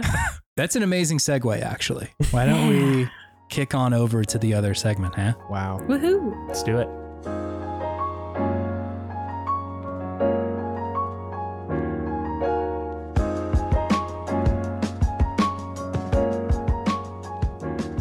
Hey, it's Good Games. It's a segment where we talk about the okayest games of yesteryear. And gosh, all the things that we love about him. Now you two get to experience the jump scare of starting a segment like that. Started every time. Yeah, no, I usually try and pick when David is the most unsuspecting and then start the segment. We lull him into a false sense of security. Yeah, Chase wields this power. Yeah, that was wild. We were like 88% of the way through a conversation. There was like a couple second silence, and then we're back. There was a few more. So at the end of that conversation before we fully ended it. Yeah, it had a little bit more juice to go, but okay. Well, wow, we're here. Good games. So this is a segment where we talk about the okayest games of yesteryear and gush all the things that we love about them. We have a game suggested by AJ. That's me. This one. They're here. How did you come to find that you wanted to play this one, AJ? That I wanted to play it? This is a game that I've wanted to revisit for a while. Yeah. I had played it back when it came out in 2013, and I have just, ever since I finished it, I'm like, this is going to be a game that someday I will want to come back to and play and experience again. Yeah. And so it's just been on that list, and I've been waiting for like the right time to do it because it feels, it's one of those things where like, I feel like you have to wait at least like 3 years to play it again, and I'm like, do I want to pull the trigger now? Because what if something happens next year and I like need to play, like what if emotionally I need to play this game or something? Yeah. So that I felt like Good Games was a perfect opportunity to not only get me to play it again, but to get my friends to play it. Yes. Because I think this is a game that like the resties are doing the required gaming list. And I feel like this is on there. Like it should be on there on my gaming required list. Like I feel like this is a game that people should play. And should experience, and it is short enough that I don't feel bad like really, really pushing it down people's throats. Like you should play this game. It's only 3 hours. Yeah, and it is pretty quick. Yeah, and there it's doing some shit. This game, of course, being Brothers: A Tale of Two Sons. Yeah, I didn't know if you wanted me to say it or if. That's fine. We built it up. No, I think you're right. Though, like it came out in like 2013, which is like I feel like indie games were not quite a thing yet. They were like just kind of starting to get their foothold. Like Braid had come out, and Bastion had come out already. Yeah, so we had Indie Game the movie, that stuff. that is true. So we had Meat Boy. But yeah, I feel like it was doing stuff that like is more considered from like a games perspective than I think a lot of games were at the time. And like, this is also the year that BioShock Infinite came out. And there was a lot of like discourse around like, why are we still just fucking shooting people as the main mechanic? Right. And Brothers was like, what if you were just a Brothers? And that was the game. You were just a Brothers. You were one Brothers. Before we get ahead of ourselves too much though, can I hit everyone with some hot stats? Oh my God, about this video? Oh, lay it on me. Cool. Hot stats. So I'm sure this sounds weird without the I was stinger literally for about to the say two this of you. feels really weird without the sizzling sound in the background, but Yeah. continue. Apologies. So this came out towards the end of 2013 for PlayStation 3 and Xbox 360. They came out on like kind of different days, but yeah, towards the latter half of that year. And of course, Amazon Luna in 2020. So Whoa. just in time for that one. Haven't thought about that in a hot minute. Amazon hadn't either. They had already forgotten about it by the time 2020. Joseph trying to get it on the ground floor of Amazon's new... So this was made by this company, Starbreeze Studios, who you'll probably know from, they made the Chronicles of Riddick game. That's mostly just bait for David to say, ooh. I mean, I was interested. You didn't see my face because my internet is bad, but it made an ooh look for sure. Yeah, I knew it was there. I could feel it. They also made The Darkness and Payday 2 and 3. So some video games. This also, the director of this game is the dude Josef Fares, who you probably know him from making A Way Out and It Takes Two, and he's also the Fuck the Oscars guy. What is this? This is interactive gaming. Look, I'm just saying this. Fuck the Oscars, you know? Fuck the Oscars! Fuck you! I'll tell you! I'm just like... You know him. You know him. When he said curse words. When he did a cuss in front of gamers. Yeah, when Jeff Keighley was really trying to recover from a man saying the F word next to him, a thing that hasn't happened since he was 14. Jeffy can't handle this, Joseph Fares, please. So yeah, I'm sure we'll touch more on Joseph in a second here. I do have a review from Joe Video. Oh my God, I forgot about this. How did I forget? I couldn't. I've been looking forward to this all day. I was really worried that Joe Video wasn't going to have a hand on this ball and that I would have to be like, this one's from Games Cult or whatever. But no, Joe had a hand on this ball. I took their review, which was originally in French, and ran it through Google Translate a number of times, mangling it up real style, hard style to get it. You know, that's something I heard Tim Robinson. No, that's the guy from the show. Yeah. What's Tim Rogers? The video? Tim Rogers. Lord have mercy. Hello. I heard him say that, and then I wanted to say it too. So here we are. I mangled up the review and spat it back out in English to get an artist's interpretation. So without further ado, Joe Video said, "Do you like good stories? Aren't you afraid to try new types of games? Brothers, it's about your two sons. This provides a real functional application that is very useful for articles. Get ready to dive into the amazing places that are hard to leave.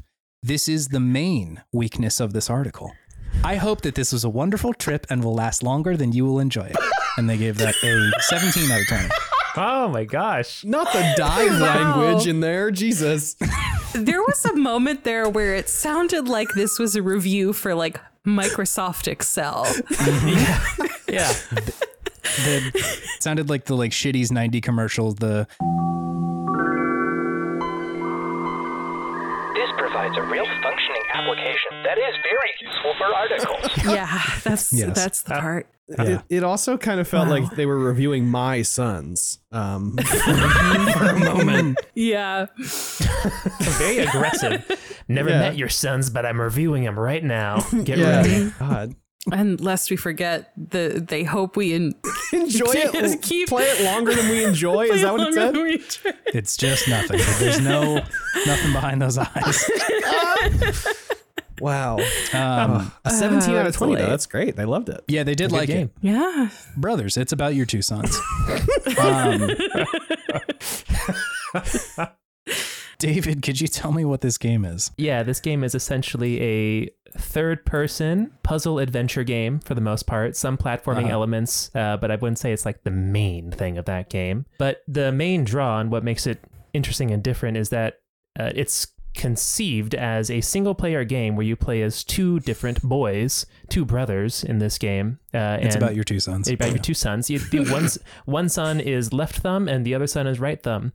And you control them with each one of the different control sticks. And then there's also just interact buttons. So each brother moves and interacts with the environment, and that's pretty much all you do. And you just have to use them both in conjunction with each other to solve puzzles and get around. And the game makes really good use of that concept. There's a lot of really interesting things that go on in this game, I think. Brothers, it's about your two thumbs. It's about your two thumbs. It sure is. Wow. I love how So you talking about interacting reminded me, every time you interact with a PC, the two different brothers have a different interaction with them, which is such a treat to like see their personalities in this game that has like, it has dialogue, but it's in I believe a made up language. It was no language that I recognized. And so like that is basically the only way, aside from the like very few cutscenes, where you actually get to like understand a little bit more about the personality of these two characters that you're playing. And I think it's super well done. Yeah. One of my favorite, like the brothers interact differently moments is every well you go to, the older brother just like looks down and the little brother spits into it every time. He is an animal, that little guy. He's a menace. I literally wrote in my notes, Greg is a menace, because I started calling them Greg and Bert after the brothers from Over the Garden Wall. I said, Greg is a menace. He just freed someone's pet bird. Because that's one thing he does. You come across a bird cage and the older brother just sort of like looks at the bird. I think maybe like makes some like sounds at it. And then the little brother is like, I'm just going to open this cage and free this person's pet. Wild. Greg's a traumatized little menace. Yeah. Oh my God.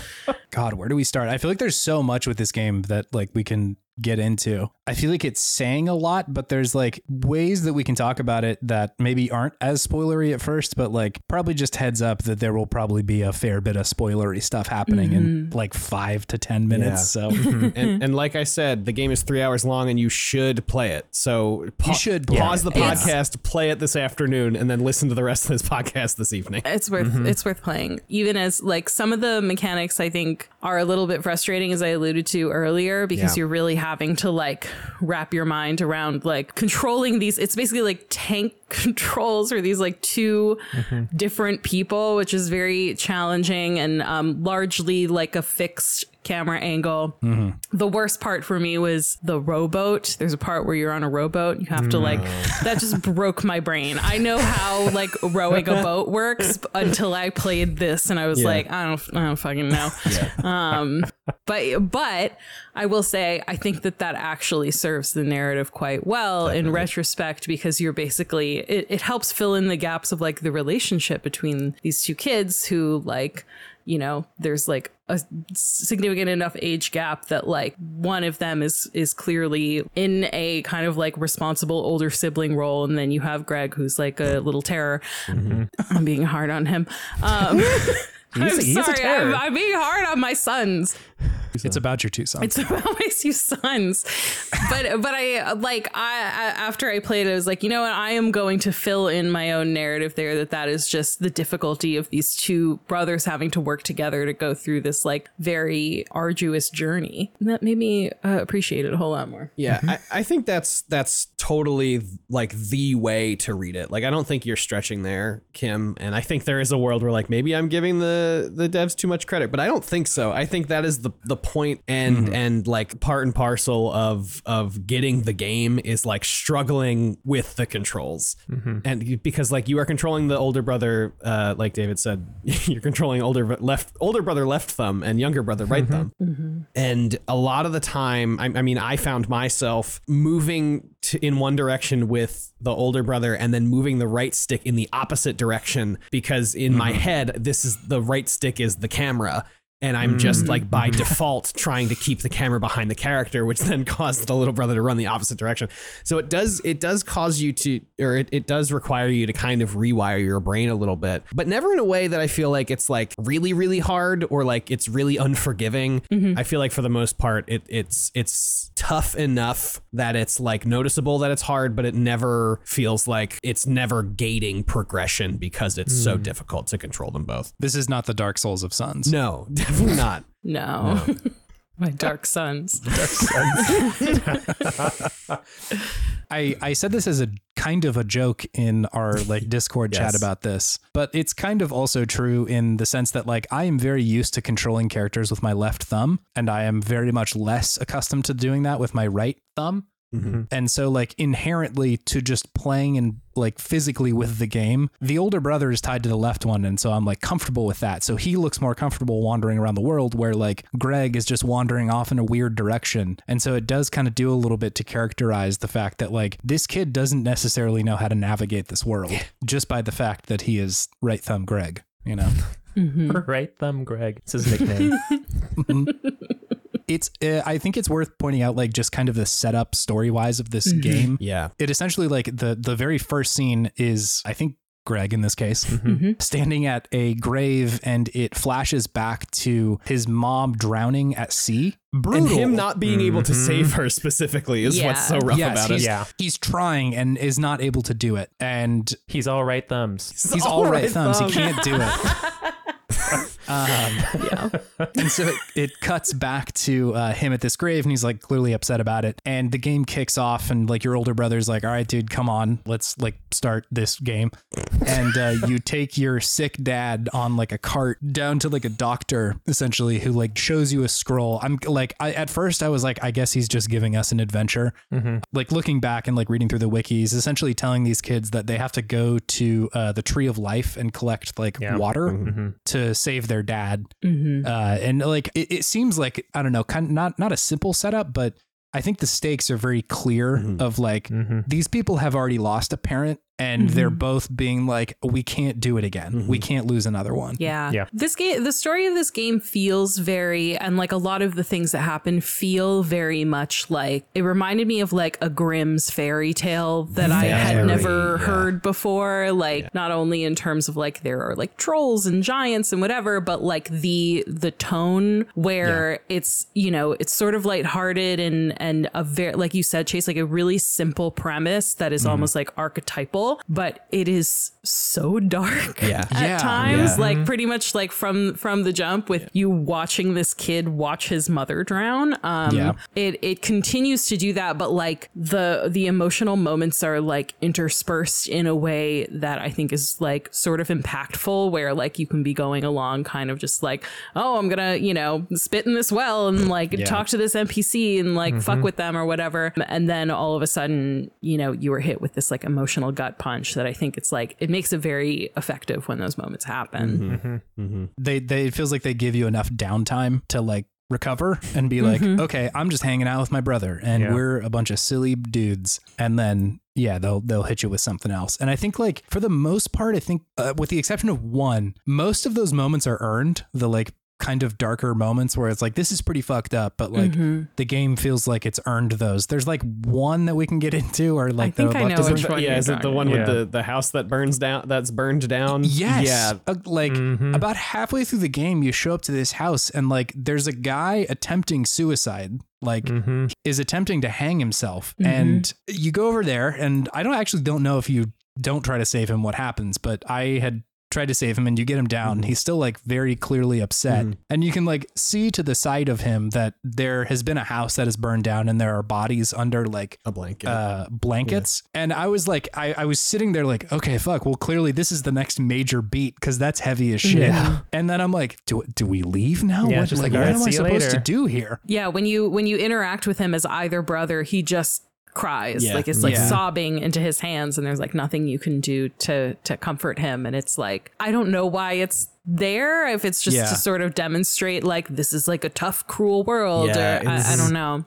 That's an interesting beat. I played from the beginning of the troll mine to the end of the game. I played holding a controller. I was older brother, and my partner Tara was younger brother, and we got past that part, and we ran away, and she was like, well, what happens to him? And I'm like, I don't know, I didn't remember that part, and so I think nothing happens, and it's just really sad, and there's like no really real reason for it or anything. It like, I think the game is like in broad strokes about grief and loss, like as like that's kind of the thing it's exploring. And I think in every other instance that makes sense. Like it starts with the brother and the brothers and their mother, the threat of losing their father again, or losing another parent, their father. It goes on with the troll who's like separated from his wife, which we can get into all of these in a second. But like there's this guy, there's the bird later on, there's these like towns that have just been destroyed, and then eventually the big thing we'll get to.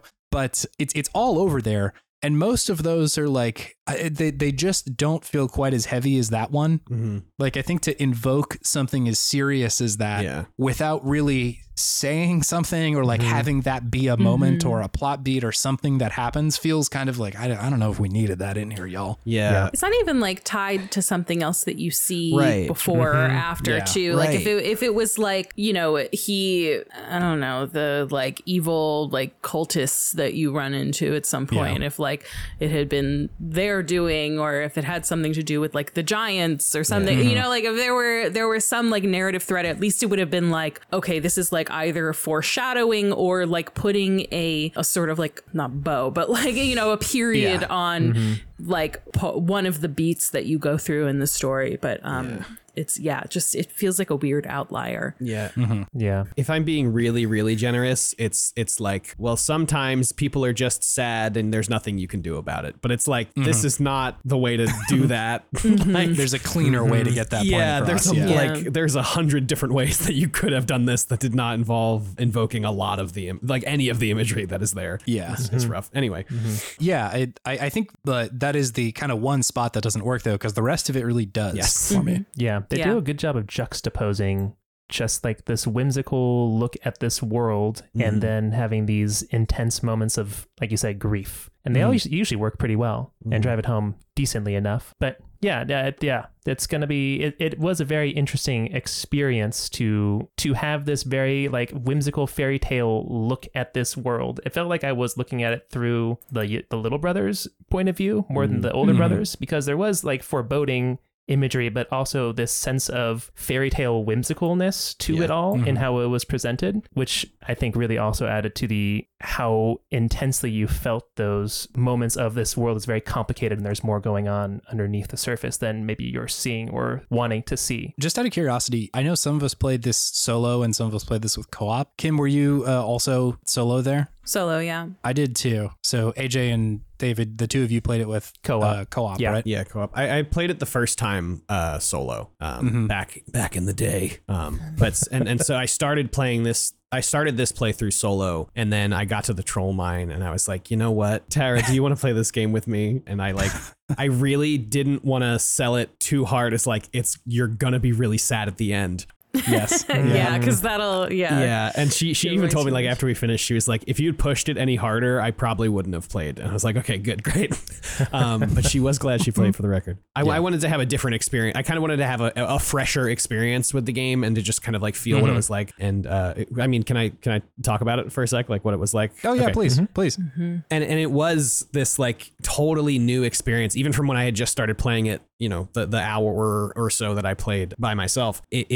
It was totally different, because, like, you know, like we had said, the little brother being the right stick and, like, you know, feeling weird to move around and whatever, like that's one feeling, and that's, like, I think totally intended. But also playing this where you're only holding half the controller and somebody else is holding the other half, especially when that person isn't, like, quote unquote a gamer, like doesn't really play games that involve, you know, moving a camera around or whatever, or like using the right stick with any sort of dexterity. It was that same feeling of like, oh, something about using the right stick to use this character feels wrong, but now I have to try to explain to another person what we need to do in certain situations, because, like, you know, I feel like after playing games for such a long time, eventually your brain starts to process things in a different way, and you start seeing things and patterns and whatever. And so, like, Tara is not at that level yet. She's not on my level, is what I'm saying.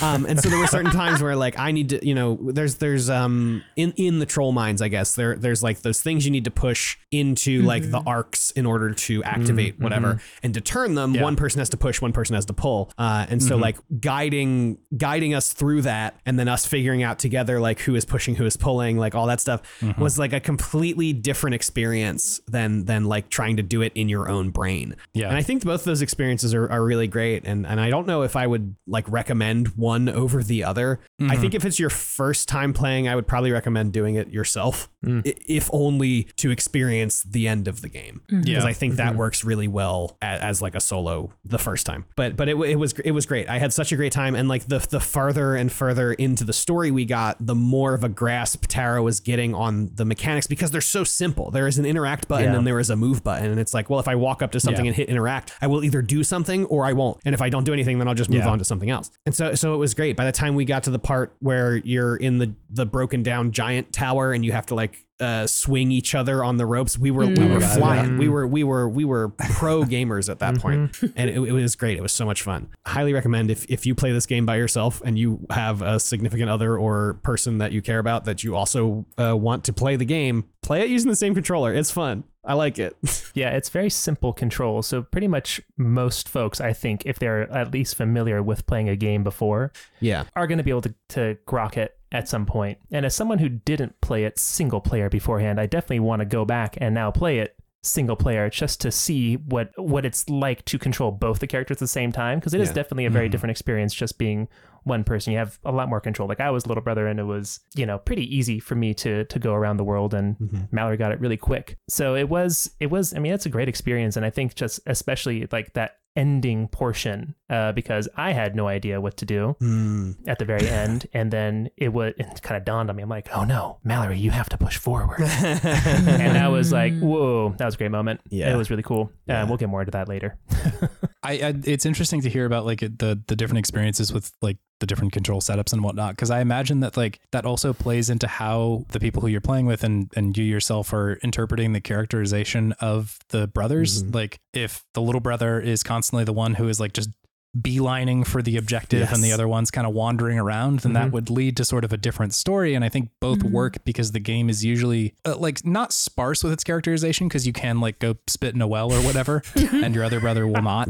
But like there is more characterization there than just the things that they have authored specifically that you can kind of interpret on your own, which is cool. It's a good video game. Yeah. I mean, I named them Greg and Wirt. So like, there's already like characterization being painted onto them by me in my playthrough. That is like, so, a lot of it is supported in the, in the text, but it's also just like, it's also the trope of like older sibling and younger sibling, and how that relationship interacts. And so it's very well done. I think they're just basic enough, like, of archetypes, and that they are like, you kind of basically get it, and then the rest is like a blank slate for you to fill in with whatever you want, which I think is it's great. It really helps ground you in a world where you can't understand what anybody is saying, and you don't even really know what your objective is, because you just walk up to people, open the scroll, and then the person who you show the scroll to says, and they point in a direction, and you're like, okay, I guess I'm going this way now.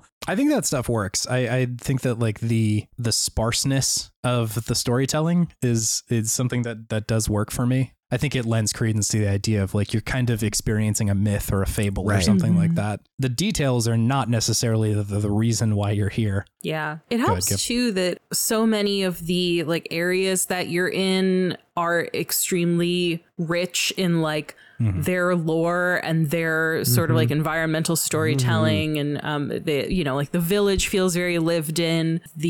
I just have to shout out, there is a part where the area that you're in is like the battlefield of a recent battle between giants, and your puzzle solving to get through that area is literally moving the corpses of giants out of your way so you can proceed. And it is so clever and like fucking harrowing, like so gruesome, but just like captivating in like the story that it's telling and the way that the mechanics work. And the idea that you have to like use a crossbow to like pull a crossbow back and launch it so that you can like knock over the body of a giant that was sort of like sitting upright. And I mean, it's so cool, the different ways that they have you move through that. And it is, it helps, I think, that you have this like very, very simple story that is painted on like this canvas of a really fascinating world. Yeah. Love that shit. I think that specifically helps you get more into the mindset of like a child, like as you are playing this game, because, especially as the younger brother, I would assume that he doesn't know much of like what actually goes on in this world. So you're kind of experiencing these things for the first time with these two young children. So it really goes to like this. It does a great job of like showing, not telling. So it makes this very rich world that you're kind of experiencing with these kids, because it seems like they don't really know what's going on either. They're just as much in the dark as you are about just this world that you're traversing, and it's kind of mystical and terrifying at the same time. Yeah. There's so much eco in this game.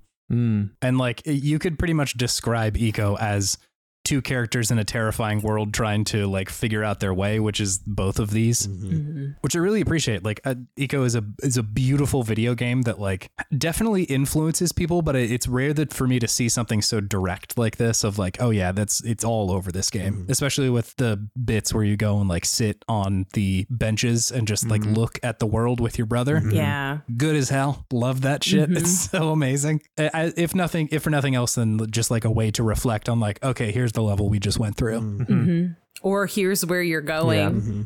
Sort of like a preview. There's a river of blood down there. Yeah. I wonder what I'm gonna do. Yeah. Oh man. But yeah, it's just like an amazing way to have those like down beats essentially where things have happened and now you get to like chill for a moment. It's the rest notes, I guess. Is it time? Is it time to... I was going to say, do we need to talk? Are we talking about the ending now?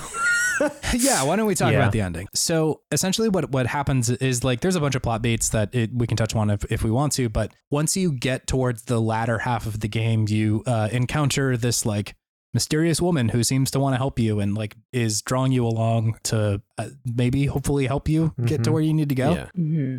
It's also shown to have superhuman strength and agility as well. Yeah. Well, you rescue her from being sacrificed in a ritual of the giant's blood by disguising yourself as their god. That part was great. So good. So and I think that's just to quickly touch on that. I think, Kim, that's a great example of like the levity that we're bringing to this like crazily intense situation. Like you're not only covering yourself with the blood of a giant, you're like walking through 24 cultists and their leader to like save this woman who is like very clearly about to, or you know, they think that she's about to be like devoured or whatever by their deity, and you're just like the little brother's just standing on the older brother's shoulders, and it's so absurd and like would be I think could have been like really like heavy, but I think is pretty light all things considered. Also could have like the balance in itself is like very impressive. Just like that could have been like, this is so goofy, like, you know, this doesn't fit at all, but they strike a good balance. I think it's because the previous 10 minutes you're like mutilating the corpses of giants in order to get down there, and then you're like finally down there, and it's you have timed. And you have to like you have to coat yourself in their blood, and I think the only way to like balance that out is for you to just like play do a piggyback ride and then pretend to be a god. The younger brother's also like trying to make he's playing it up. It's so cute. They pretty much Really just did good. the two kids in a trench coat trying to pretend to be someone older. Yes. Yeah. You know, it's just such a classically kid thing to think up to do. Be like, all right, let's pretend to be something big and scary. Get on my shoulders. Yeah. So anyway, you move through there and you go through like this village with some kind of invisible monster in it with this lady, which is spooky, but Spooky. It's cool. They never show you what the monster looks like. It's just you see its footprints wandering around in the city. Tara had said, Really I'm not looking forward to a bunch of snow falling on its back and we see like the outline of it, and that just doesn't happen. That just doesn't happen. Yes. And I think there's a lot of restraint there. I'm sure also it's like hard to make a monster in a video game, but still like it was cool. But not They made it knowing work scarier sometimes. Yes, But anyway, you escape back to this woman who like apparently lives in a cave, and then older brother's like, no, dude, fuck it, we can stay here for a little while. And like she gives him a little kiss. she does before they go in there, and there's some romance brewing. And younger brother's like, come on, dude, we're so close, and he's like, I don't know, man, I might get another kiss or something. Right. Just be so cool. Just be cool, bro. Pretty much, yeah. Anyway, they go in there. She, of course, turns into a spider. Of course. Obviously. And, We all saw it coming. Well, you saw her egg sacs like oh my god, in the tunnel when you're going through, because you just that part is so well done. That was great. It's like, no, little brother was right. We are going into danger. Yeah. It's like you see other it's like a cross section of this tunnel basically where you see them going through, and you can see other areas where there are egg sacs and things, and you're like, oh shit, this is bad Not news. great. Like Bodies before the bundled up. characters. Yeah, it's really good. She's also following you from behind as like a human still, but like there's kind of this thread of like, you got to keep moving. Yeah. Like you're not going to be able to go backwards, which was great. But anyway, yeah, she turns into a spider. You fight her. Your little brother turns into like a super monkey ball. It's great. I don't know why, but they really let you get going fast in that thing. Speed in I that was, thing. Yeah. I was pulling off her legs, and it changes the camera angle, and Tara was still running around the outside, and so I was pulling off a leg, and the little brother would just go, and just like fly by the camera and keep going. It was so funny. We were dying laughing at that point. I knew it was coming, but it was still fun to laugh in the moment. Yeah. Reminds me of those spheres that motorcycles would go around at the circus. That's what it felt like. Yes. The speed. Anyway, so that fight ends. You beat the spider, but in the wrestle that she does with your older brother, she like stabs him with presumably some kind of like poison or something. But it also like, it looks like he's bleeding a lot. she so it stabs may him just like be right in the chest. It was a pretty good stab. Yeah. It was a pretty good stab. So you as both brothers kind of stumble out of her lair and out into the like tree of life. Older brother's like, no, dude, like just go get the water. Like he didn't say this, but presumably it was like, I'll be fine. Like go deal with this. You as little brother go up there and like do this puzzle on your own, get the water, come back down, and your brother has died. Yeah. Which was brutal. And they sold that moment really well because younger brother also like tries to give him some of the tree of life water, and that doesn't work. Tough moment, man. Yeah. Yeah, they really relish in it in a way that I do think is earned, but it is like it just keeps going. But I think it is one of those things that's like, if you're alone with your brother and they just died, like, what are you gonna do besides like freak the fuck out? Yeah. No, I think anything short of what they do would feel like that's it. Yeah. It was fun to do. Sorry, it feels weird to say this was fun. It was fun to do that moment with Tara. Because as she was going through doing the tree puzzle, my hand was still on the controller. You get back down, the brother is dead, and the little brother starts shaking him. And then like not until after he tries to give him the water, he tries to give the older brother the water, I had my hand on the controller until that moment. And then she said, he's not dead, is he? And then I took my hand off the controller and she went, she like fully gasped. Wow. It was a really interesting moment to be able to kind of like co-author in some ways. Yeah. And then she, thankfully, honestly, she just kept holding it with her right hand and did not put her left hand on it. Wow. Yeah, for a bit. Yeah. It's wild because like it should be obvious going into this that like that is an emotional thread that the storytellers can pull on to like, to end this game. And it didn't occur to me once at all. It was not something that I ever thought like, oh, I bet one of these brothers is going to die. And in retrospect, it's like such an obvious thing, but it's like, I think it's part of the fact that it's so inherent to the controls. Absolutely. You think that you have both of these brothers in the game that it didn't even come to mind. Yeah, they both kind of feel like the main character, and it's like, well, they're not going to kill the main character because then who am I going to play as? Yeah, exactly. They also make you bury your other brother. That happens. Yes. That really does happen. That was, I think that's the part where I put in chat, fuck you, AJ. Sorry. No, it's fine. I'm glad I played this game. But in the moment, I was like, nope, we're not fucking doing this today. Not today. And the whole time, he is just like, the little brother is just like scuffing his feet, so head sad. down, just like Dragging him, sobbing. Yeah, oh my God. He's doing the George Michael from Arrested Development. Charlie Brown walk. But like, so really brutal, but I think like that part serves the end of the game so well. So earned. Essentially what happens is that you leave, you bury your brother and leave and go back to get your dad. Well, this, you don't like, just water. leave, Chase. The hippogriff that you saved, Right, the hippogriff you right. saved from the cage that then flew you over to where you needed to go, and then presumably died, Yeah. I thought he died. shows back up and is like, hey, I'm not dead. Weirdly kind of not weirdly, but like kind of grief counsels the little brother, like, gives it a little like wing hug, and then the little brother goes to like look back at where the older brother is buried, and it kind of like puts its wing around him and like pulls him back, and it's like, okay, yeah, like we can't just stay here and be sad. We have to like leave. You know, your dad is still sick, whatever. Presumably the hippogriff knows all this. I know your dad. Very smart. This is Dad's friend Jim from work. Yeah. We need to go save Ronald. And then you fly into the sunset, which is interesting. Yeah. You arrive back at the village at night. The hippogriff like drops you like kind of far, not far from the village, but like Tara was like, he could have dropped you off like right where you needed to be. at the doorstep. Yeah.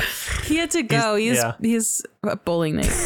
Yeah. He drops you off just far enough to get an emotional beat from the rest of the game. Yes. Yeah. Because we haven't mentioned this yet, but the whole time the younger brother is not comfortable with swimming. Yes. Presumably either because he never learned and also because his mom died in water. So like he's not great at swimming. And you come upon an area where you have to swim to get through. If you just move your brother into the water, it doesn't work. He just sort of like shakes his head no and won't do it.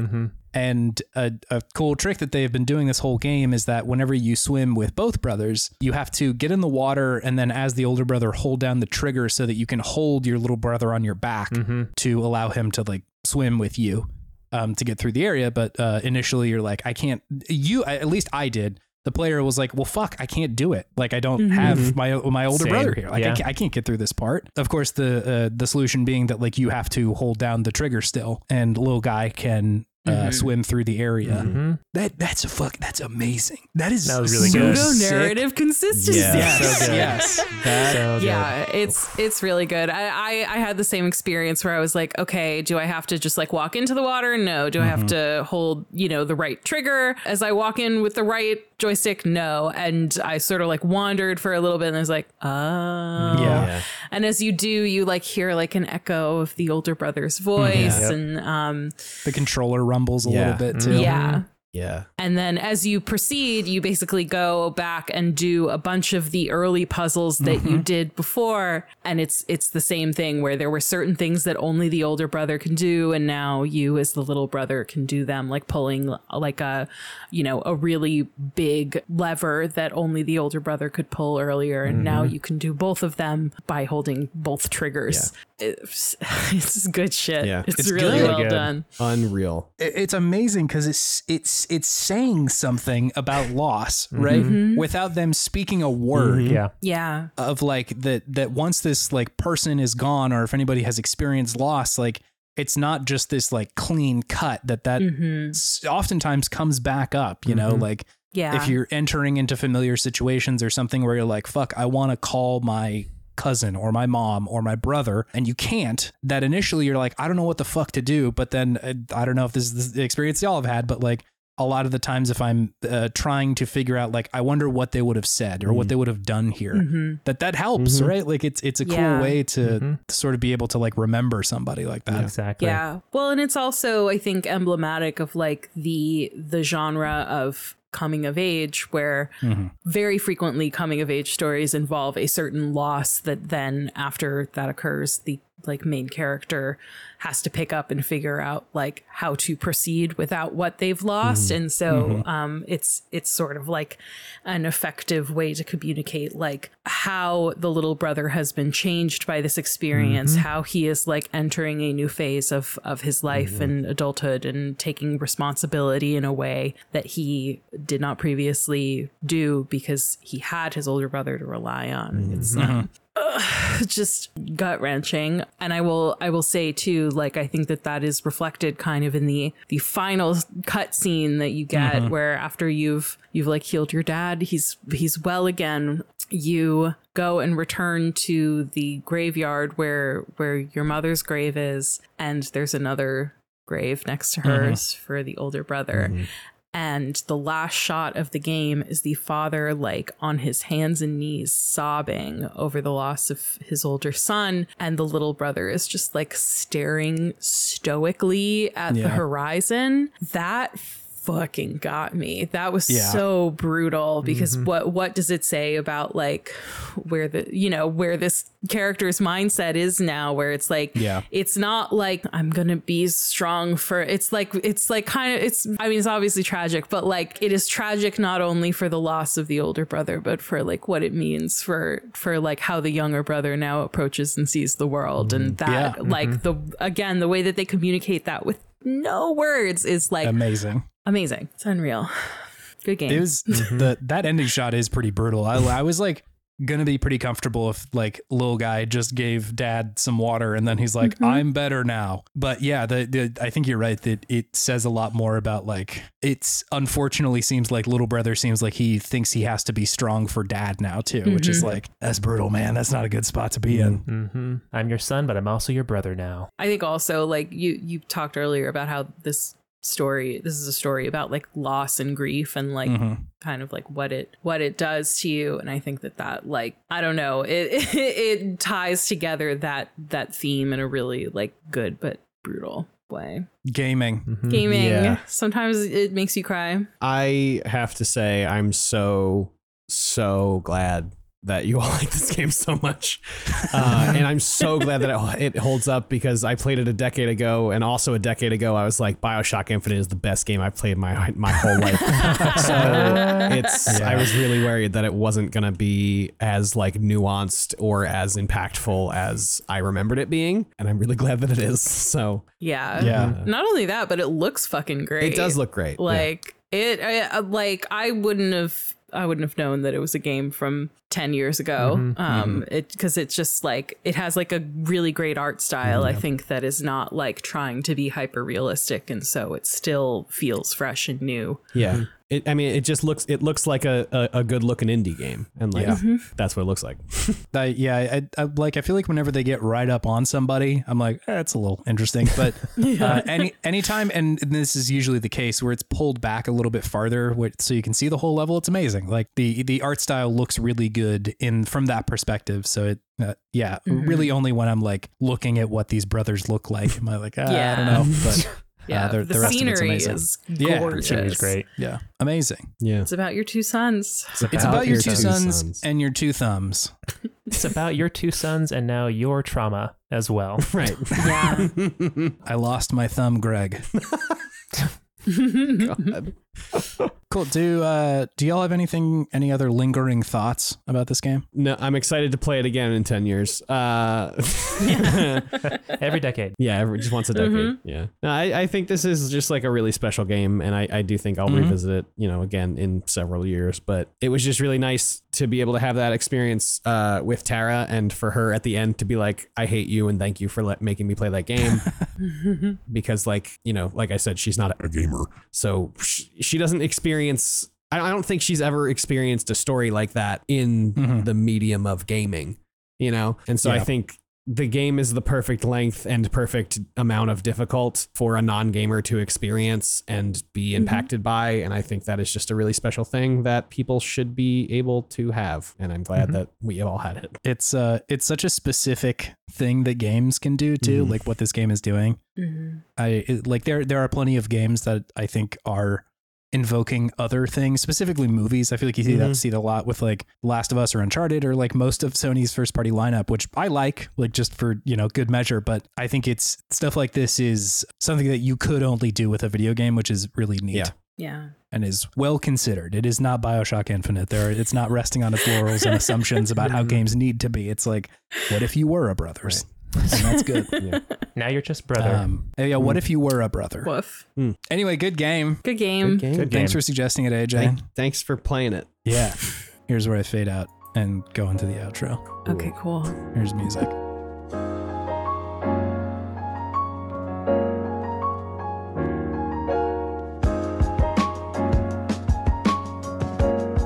Hello, gamers.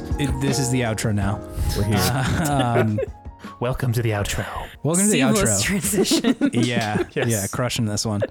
Normally, I tell people who listen here that you can go to podtimism.com to find any of our stuff, links to stuff and emails, and you can suggest a game for us to play there. We've got a log of things that we're going to be playing. I think I might know what the next one is, but we'll see. Yeah, you can check our backlog there to see if we've already talked about something in case you're like, dude, when did they play Hulk Ultimate Destruction? I want to hear about that. And we did. So you can go and listen to that one. If you want to help out the show, there's a couple things you can do. One is review it on podcatcher of choice, yada, yada, yada. Thank you. I'm trying to get to the part where I thank Scout for her work on our podcast art. She's very good at what she does. ko-fi.com/humblegoat. Get it. Got it. AJ and Kim, where can people find you two on the internet? I'm AJ Fileri everywhere. I've got a Blue Sky. I've got a Mastodon. I have an X.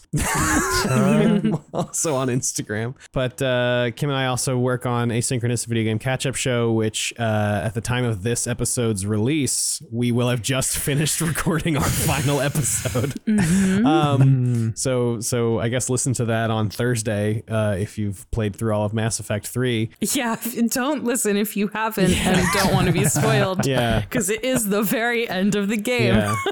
We also have a backlog of the other two Mass Effect games and 13 Sentinels and Fire Emblem Three Houses. So if those are games you're interested in or interested in playing, why don't you play through them with the episodes of our show? You know, I think Play along with us. Yeah, play along with us. It was helpful for us to have the show to push us through, especially Three Houses for me, because it's not a game that I would have stuck with probably. But yeah, and then we also co-work on Frog of the Week, but you can talk about that one, Kim. Yeah, sure. You can find that one at weeklyfrogpod.tumblr.com or frogpod.online. And you, in the most recent async, I said, don't find me. But you can find me. I'm at okimmies.tumblr.com and recently made a side blog to talk about the books that I'm reading because I finally started reading again, except that one's secret. So if you manage to find it somehow, then you win a prize. Okay. The prize is being able to read what you read about the books. Yeah, Is this going to it's be not an much. ARG? Maybe it will now. I wasn't planning on doing that. It was genuinely just like I'm a person who used to love to read and then went to law school and promptly stopped reading for fun for the last 8 years of my life. And now finally I'm getting back into it and I just wanted to keep track of the books that I'm reading just for fun. So it's just for me and whoever is industrious enough to track it down. I just learned some fun audio tricks. We could maybe sneak it in here underneath me talking. It's indecipherable to the ears. You have to download this .wav file. Perfect. Yeah, the only way to find it is to play a very specific single-player tabletop RPG. And at that point, you will find a map to the Tumblr URL or something. I don't know. Yes. Nailed it. Async is a very good podcast. Thank you, too, for making it. Frog of the Week is a very good podcast. Thank you for making it. This has been a pleasure. Thank you both for coming and hanging out. Thanks for having us. Yeah, this is great. Yeah, of course. Both Dave and I are big fans of the work you two do. So it's a kindness to come and hang out with us here. Yes. Big fan of Podtimism, so it's an honor to be here. I'm a Thanks. big Podtimism head. So thank you. I got my Truck Thulu back tat, but it's still healing, so I don't want to show you yet. Sure. Yeah. Bold move. I hope Truck Thulu doesn't get canceled in the future or something. It's gonna get milkshake trucked. Oh no. Oh, God. Milkshake trucked is so good. David, I don't mean to put you on the spot. Do you have any gaming wisdom for us? Ooh. You know, grief is really hard to process, but when you have a lot of friends to process it with you, it makes it a little bit easier. Damn. Wow. That's good. May I add one addition to that? Please, Kim. Which I consider to be the moral of Brother is a Tale of Two Sons. Don't be horny. Yeah. Don't be horny because Don't that's be how horny. Big Bro got. Oh, man. Is that he was too horny. That would be the Brothers Grimm. Let that be a lesson to us all. Yeah. Fuck. Yeah. Yeah, if you can sort of clock from a little bit earlier, a little bit farther away, like I think this person might be a spider. She sure could jump really far. She Not jumped like a human. 12-foot gap. She ripped open a locked wooden door.